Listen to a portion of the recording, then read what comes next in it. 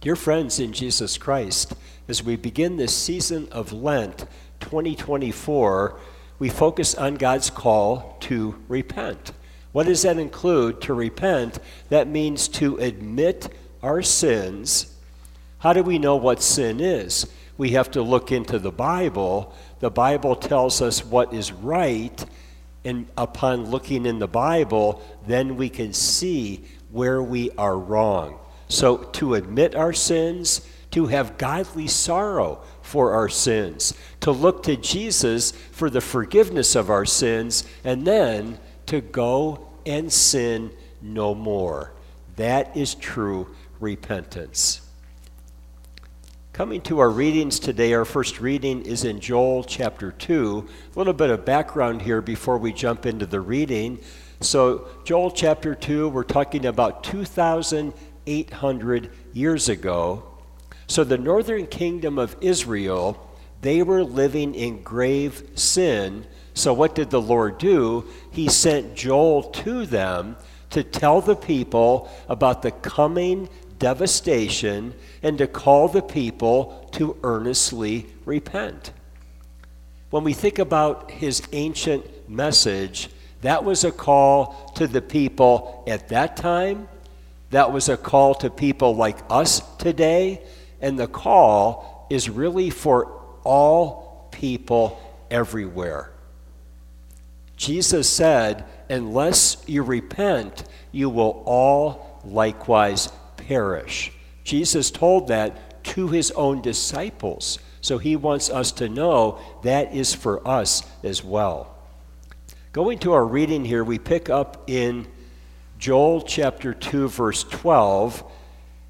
The Bible says, "Yet even now, declares the Lord, return to me with all your heart, and with fasting, weeping, and mourning, and rend your heart and not your garments. Now return to the Lord your God, for he is gracious and compassionate, slow to anger, abounding in loving kindness, and relenting of evil. Who knows whether he will not turn and relent and leave a blessing behind him, even a grain offering and a drink offering for the Lord your God." In the reading there, we had the phrase, rend your heart and not your garments. People are pretty good today, I think, about rending their garments. In other words, having some kind of a show on the outside. What is this talking about? Rend your heart. In other words, God is calling for deep sorrow, deep within our hearts. Maybe we could say a sorrow that would be like tearing our hearts. If you can imagine like a very tragic thing happening to you or within your family, and it would be like this heart-wrenching thing. That's what it's talking about here, about this idea of rending your heart. So when we have a heart that is torn, that is a heart that is truly looking to Jesus for forgiveness, and that's a heart who is looking to the Holy Spirit so that we can have the power and we can have the guidance to live a new life.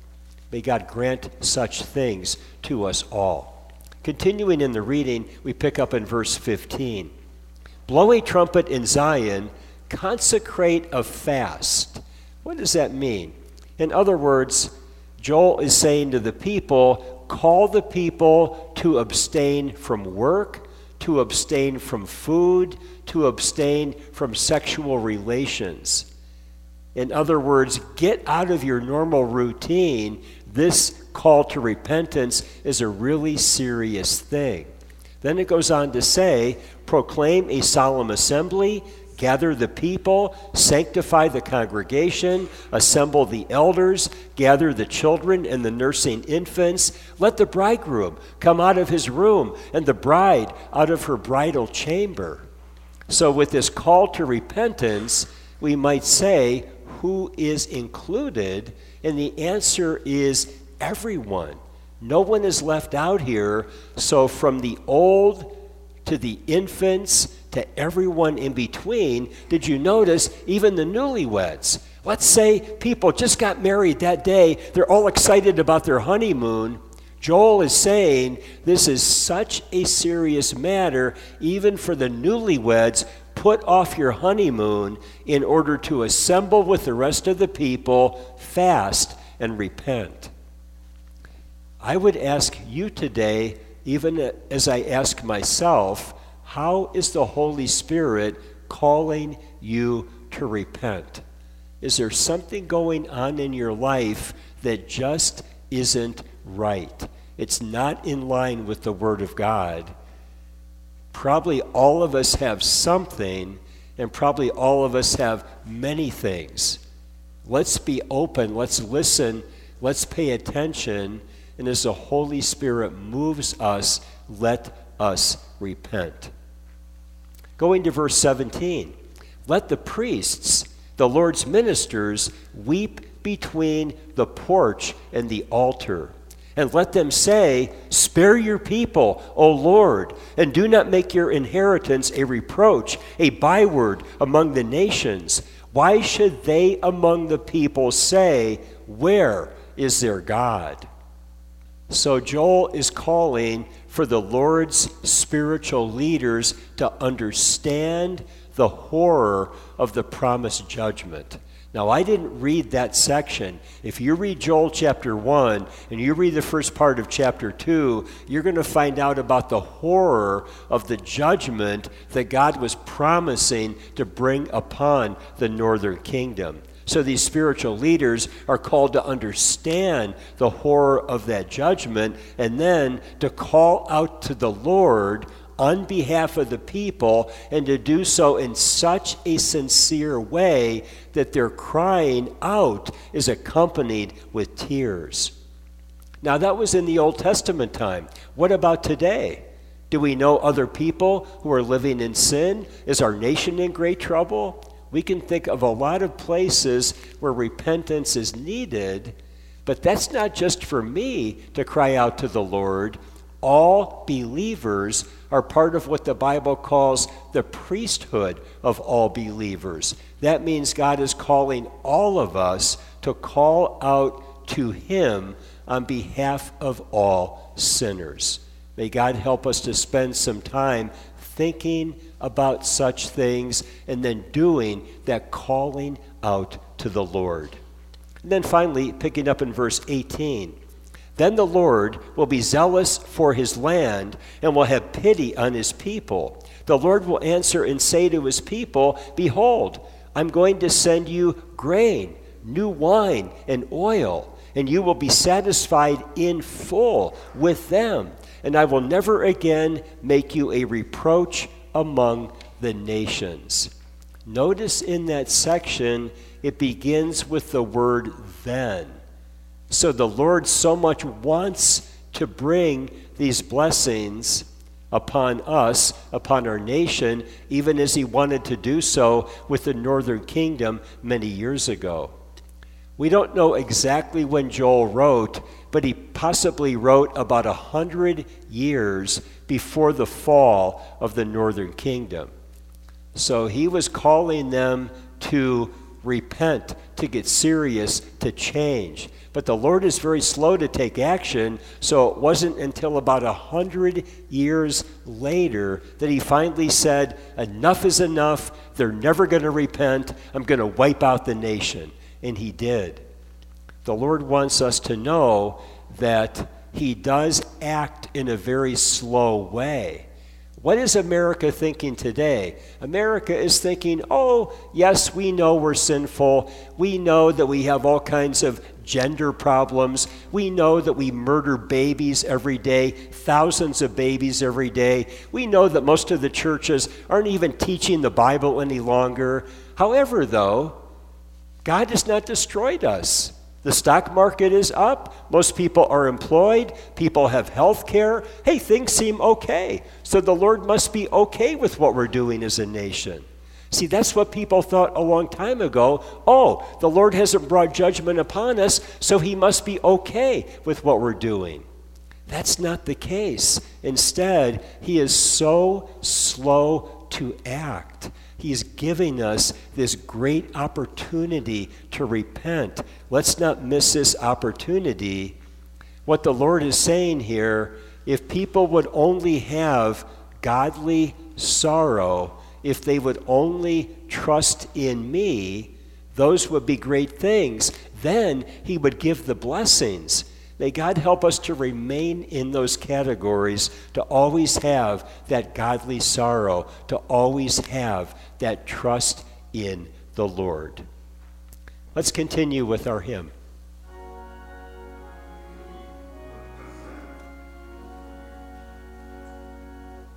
We come now to our gospel reading today. We are in Matthew chapter 6. So what does that mean? We are right in the middle of the Sermon on the Mount. That is when Jesus shared this important information that I'm about to share with you. May God help us to understand it. May God help us to make proper application in our lives. First of all, we come to the topic of giving to the poor. How should we go about that? Jesus said, "Beware of practicing your righteousness before men to be noticed by them." What does that mean, practicing your righteousness? That would be our practice of doing what is right. He's saying, be careful in doing it for the reason of being noticed by other people. Otherwise, Jesus said, you have no reward with your Father who is in heaven. So when you give to the poor, do not sound a trumpet before you as the hypocrites do in the synagogues and in the streets, so that they may be honored by men. Truly I say to you, they have their reward in full. So he spoke there about the hypocrites. A hypocrite is an actor. So an actor is showing one reality on the outside, but yet there's another reality on the inside. Jesus is saying, do not be that way.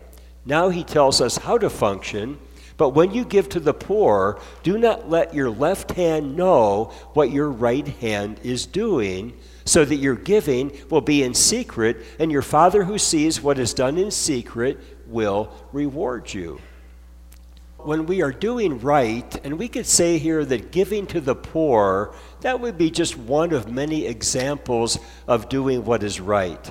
So when doing what is right, let us do it first of all with thanksgiving. When giving to the poor, let's do so with thanksgiving. Why should we do that? Because God has blessed us with an abundance. God has given us the ability to be able to give to the poor. So we should be very thankful for the abundance God has given us. And then let us also do it, though, in secret. That would mean keeping it secret from others, and even in a way, now this is a tricky thing, even in a way, keeping it a secret from ourselves. Well, how can we keep it a secret from ourselves? How can we do it in such a way that our left hand doesn't know what our right hand is doing? Well, one way to do that is to do it and then forget about it. We're not like keeping a list. Oh, I did this good thing and this good thing and this good thing. Don't keep a written list. Don't even keep a mental list. Do it and forget about it. That's what God is saying to us here. When we help people who cannot repay us, those are the kind of people to help. When people are like exchanging gifts, that's not helping the poor. That's simply, having an arrangement with family or friends. But when we help people who cannot repay us, and when we do it in secret, what is Jesus saying here? He's saying when we do those two things, our Father in heaven will reward us. Now, we don't know exactly what that means, but I bet, though, that our Father in heaven could give us a pretty nice reward. And then we come to the topic of praying. Jesus said, when you pray, you are not to be like the hypocrites, like the actors, for they love to stand and pray in the synagogues and on the street corners, so that they may be seen by men. Truly I say to you, they have their reward in full. Now that statement is going to come up over and over again here about how they have their reward in full. So like with giving to the poor, if I do it, and people know that I have done it, them knowing is my reward. Right here with praying, Jesus is saying, if you're praying out in public for the purpose of people seeing you praying, Jesus is saying, hey, you just got your reward. People saw you doing it. That's your reward. So he says it in a number of different ways here. But now he tells us what we should do. But you, when you pray, go into your inner room, close your door, and pray to your Father who is in secret, and your Father who sees what is done in secret will reward you.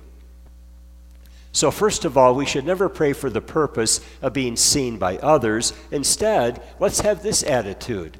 Let us gladly talk to God. I mean, isn't this like an unbelievable privilege that we have? That here we are, weak, sinful human beings, and yet we can talk to the Almighty God through Jesus. That's an awesome thing. Let's be glad about that. Let's be thankful for that. Let's take advantage of that.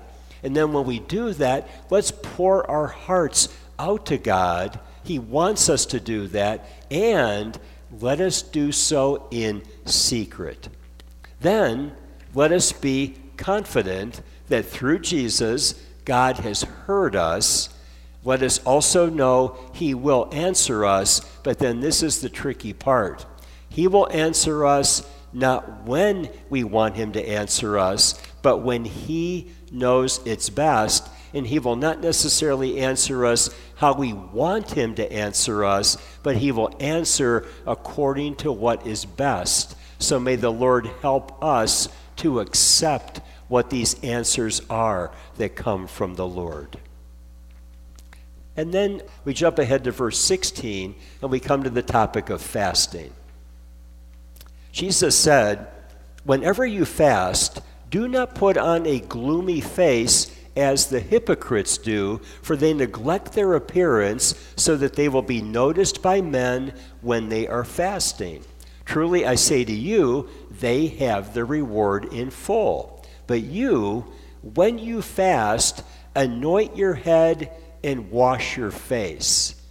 What's that telling us? In other words, it's saying, hey, you're fasting, but on the outside, get cleaned up, get looking good, so that people can't see what's going on the inside. Jesus said, anoint your head and wash your face so that your fasting will not be noticed by men, but by your Father who is in secret. And your Father who sees what is done in secret will reward you.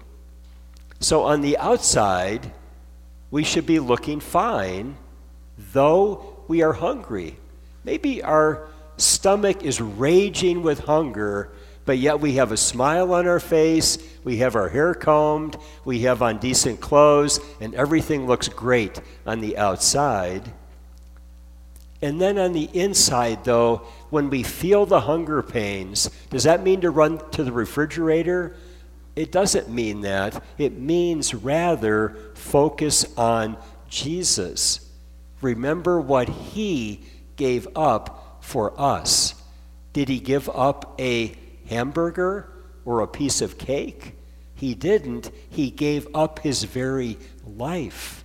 So when we have it in perspective, understanding what He gave up for us, then, yes, our hunger might not be pleasant, but when we use our hunger to focus on Jesus, on who He is and what He has done for us, that's going to be a good thing.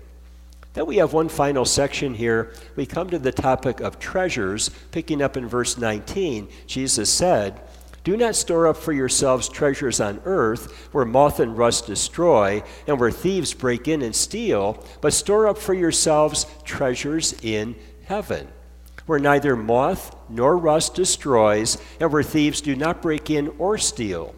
For where your treasure is, there your heart will be also. What should we come away from that passage with? Hopefully, we come away from that passage valuing the things of eternity much more than the things of this world. The things of this world, if we could only step back and have an eternal view, we would see that we have them for such a short time, and they are so insignificant in comparison to eternity. May God help us to see that, and then let's understand that when we are treasuring the things of eternity, what does that mean? That means that all those things, they are safe and they are secure with our Father in heaven. We don't have to worry about thieves. We don't have to worry about fraud. We don't have to worry about all the problems we have today. Let's take those things of eternal significance. Let's treasure them the most, and let us know that they are safe and secure with our Father in heaven. I want to conclude in this way today. I want to remind you about the Holy Week journey. Regarding the booklet, I hope all of you have a copy of the booklet like this. So we did give them out on Saturday and Sunday, and they are available today. So if you don't have one already, you can pick one up on the table in the narthex. They're also available online for people. Like if you know someone who lives in another state, you can simply tell them to go on our website. They can open up the booklet and they can print it. Now, if they print it out online, it's not going to be in a booklet form. It's going to be on a regular 8.5 by 11 sheet of paper, but it's an easy way that they could print it off and they could make use of it even far away. Over the next 40 days, the readings in the booklet are going to become the basis for 14 sermons. So the reason why I didn't start those sermons today is the idea is that you're going to start reading the booklet today. So you're going to read the first couple days, and then come Saturday, I'm going to be preaching on days 1 and 2 in the booklet. Basically, the way it works out, for the most part, is you're reading in the booklet a little bit before those sections are preached on. The other thing I wanted to mention here is that normally, now everything in here happens during Holy Week. Holy Week is a short period of time. Normally what we're trying to do is we're trying to deal with a little bit of that information during Holy Week. So much of it we can't even deal with. There's so much there. This is a way, by stretching it out over the entire season of Lent, this is a way to be able to take a look at readings in the Bible that we've never preached through before in the decades I've been here. So I'm looking forward to it, but I want to let you know it'll be a little bit unusual too. And I say that in part because this coming Saturday and Sunday, we are focusing on Palm Sunday. So isn't that odd? Wait a minute. Lent just began, and now Palm Sunday. Well, Palm Sunday, that's the beginning of Holy Week. So don't find it unusual when you're doing those kinds of readings. So we'll be able to look at the beginning of Holy Week and then work our way right on through. Probably for a couple weeks, maybe 2.5 weeks, we are doing the readings just for Good Friday. Probably for 3 weeks, we're doing the readings, all of what Jesus taught, just on Tuesday of Holy Week. There's so much there, so this is a way to be able to stretch it out and be able to benefit from this very important time. Maybe we could say with Holy Week, we could say it is the most horrible week in all of history, and at the same time, it is the most wonderful week in all of history. Why is it horrible? Because the Son of God went through all of this. Why is it wonderful? Because by him going through all of this, now we have, through him, the gift of eternal life. God bless you in your reading, and I hope you're able to join us for the 14 sermons that are coming up. Let us pray. Dear Father in heaven, you know every heart, so help us to always be sincere in our godly sorrow, true in our trust in Jesus, secretive in our giving, private in our praying, Jesus-focused in our fasting, and eternity-focused with our treasures. We pray all these things in Jesus' name. Amen.